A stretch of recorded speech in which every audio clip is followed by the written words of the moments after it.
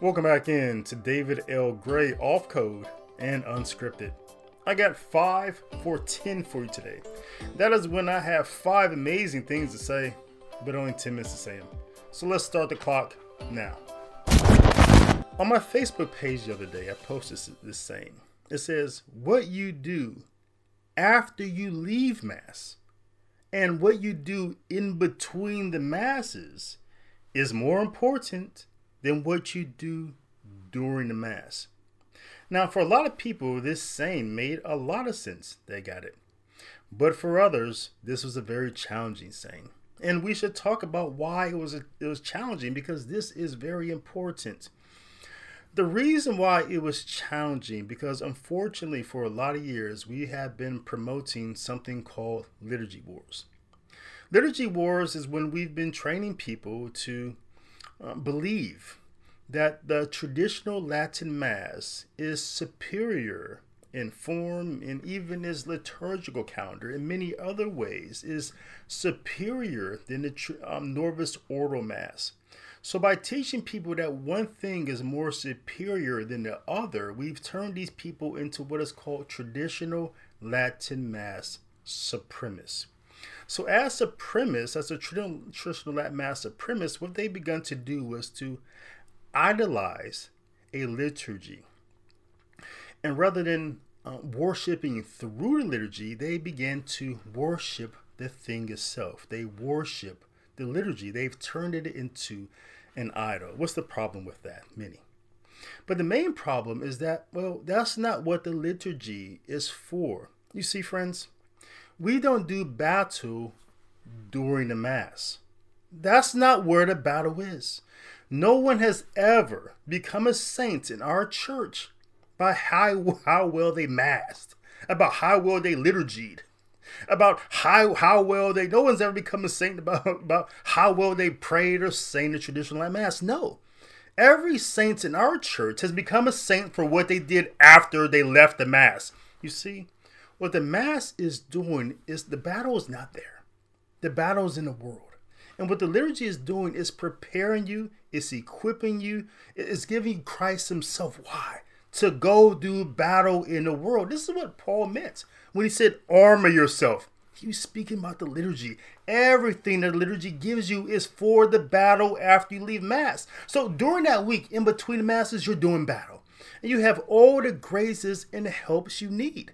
You can return to the sacraments, anointing the sick, the sacrament of penance and reconciliation. You have the sacramentals. That's how you're doing battle in the world. Then you return to Mass to re-equip yourself, to armor yourself. It's really sad that we've gotten to this point where people are worshiping liturgy. The liturgy does not even want to keep you there. Even during the Mass, you're not even your own. You don't become a saint during the Mass. You don't. Because during the Mass, you're not even your own person, so to speak. You think you're saying what you want to say during the Mass? No. The liturgy is telling you what to say. You're a child during the liturgy. You can't even stand and sit on your own. Your mother, the liturgy tells you when to sit, when to stand. Why? So because, again, the liturgy is to prepare you for the battle so that when you are dismissed and you go out into the world to do battle, you know what to speak because the liturgy has given you what to say. You know what to stand for. You know what to sit for because the liturgy has equipped you to. So understand this, friends. The liturgy is not for the battle. The battle does not take place there. Rather, the liturgy is preparing you for the battle in the world. So yes, it's what you do after Mass and in between Masses that's more important than what you do during the Mass, because that is what makes you a saint. But how do you know if you're a traditional Latin Mass supremacist? Here's some quick tests. If you're always correcting your Novus Ordo friends about their liturgical calendar, saying stuff like, the feast of St. Dominic is not on August 8th, it's on August 6th. Nope, there's no such thing as ordinary time. We are in the 100th week of Pentecost. You may be a traditional Latin Mass supremacist. If your brother is a Novus Ordo priest, and for Christmas you buy him a beretta and a cassock, you may be a traditional Latin Mass supremacist.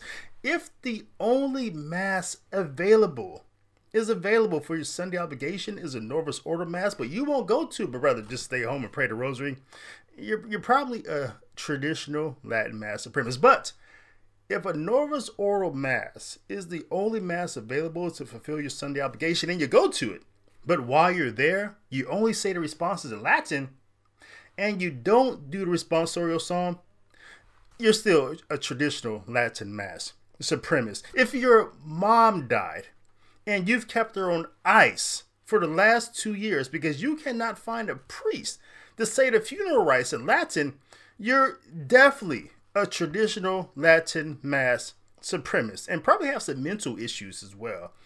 If you believe that Pope Pius V in his Apostolic Constitution Caprium in 1570, if you believe that what he said in there about establishing traditional Mass, if you believe that's dogmatic and not just a liturgical discipline that cannot change, and because of that you think the Novus Ordo is a heresy, you're definitely a traditional Latin Mass supremacist, and you probably live in your mother's basement. Now, having said that, we all know that the Novus Ordo rites is in need of much reform. Here's my top 5. Here's my top 5 reforms in the Novus Ordo. Let me know yours in the comment box below. Number 1, it has to be mandated that any time that the liturgy is celebrated, it has to be ad orientem. We deserve to see our Father pray as a father ought. That is facing God, facing the source of revelation. I have no idea why he's facing us and what he's looking at, but it's inculcated and maybe gave him a sense of psychosis, probably, that because he's facing us, he has to entertain us. It's been so harmful for priests. This is the first time in the history of any religion, Protestantism not included because it's not a religion, it's an anti-religion, but every other religion, this has been the first time that people have not prayed towards their source of revelation. It has to be ad orientem.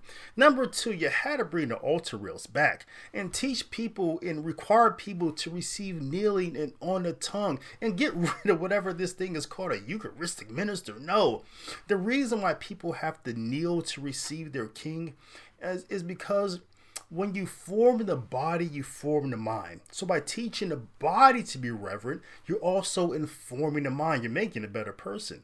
And also by teaching the body how to dress well for the liturgy, you're also forming the mind. It has a it completely changes the person. Once their body begins to behave in a certain way, their mind does as well.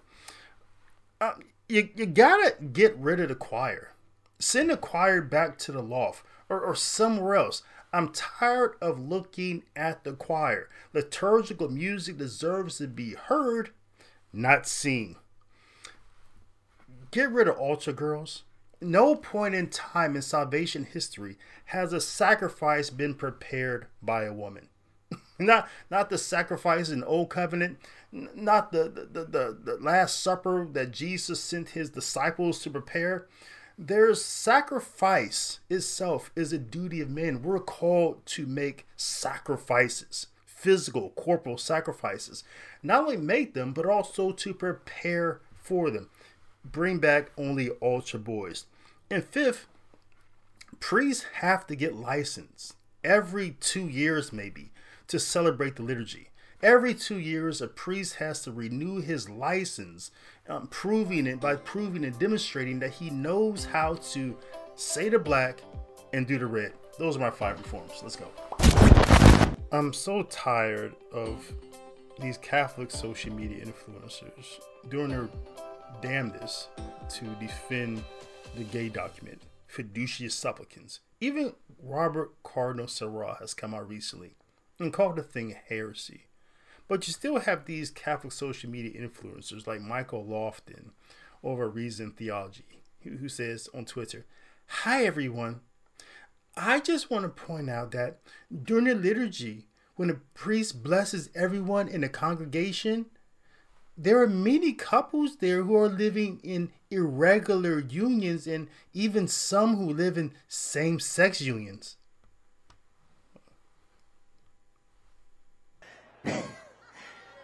Just shut the fuck up. At a certain point, just shut the fuck up. So this is the time that we live in. So a story coming out of Peru is that witches in Peru, Satanists, are encouraging people to go into Catholic masses and to bring out with them the Holy Eucharist so they can do these demonic rituals with. Now check out the math here. So about 50% of Catholics believe in the real presence, that the Holy Eucharist is actually Jesus Christ. 100% of Satanists do. This is like biblical times when the demons knew who Jesus was, but the Jews didn't. Wrap your minds around this. This is the time we live in. So that's all I know about that. This is David L. Gray off Code Unscripted. Remember, Jesus loves you and is there for you. I'll see you next time.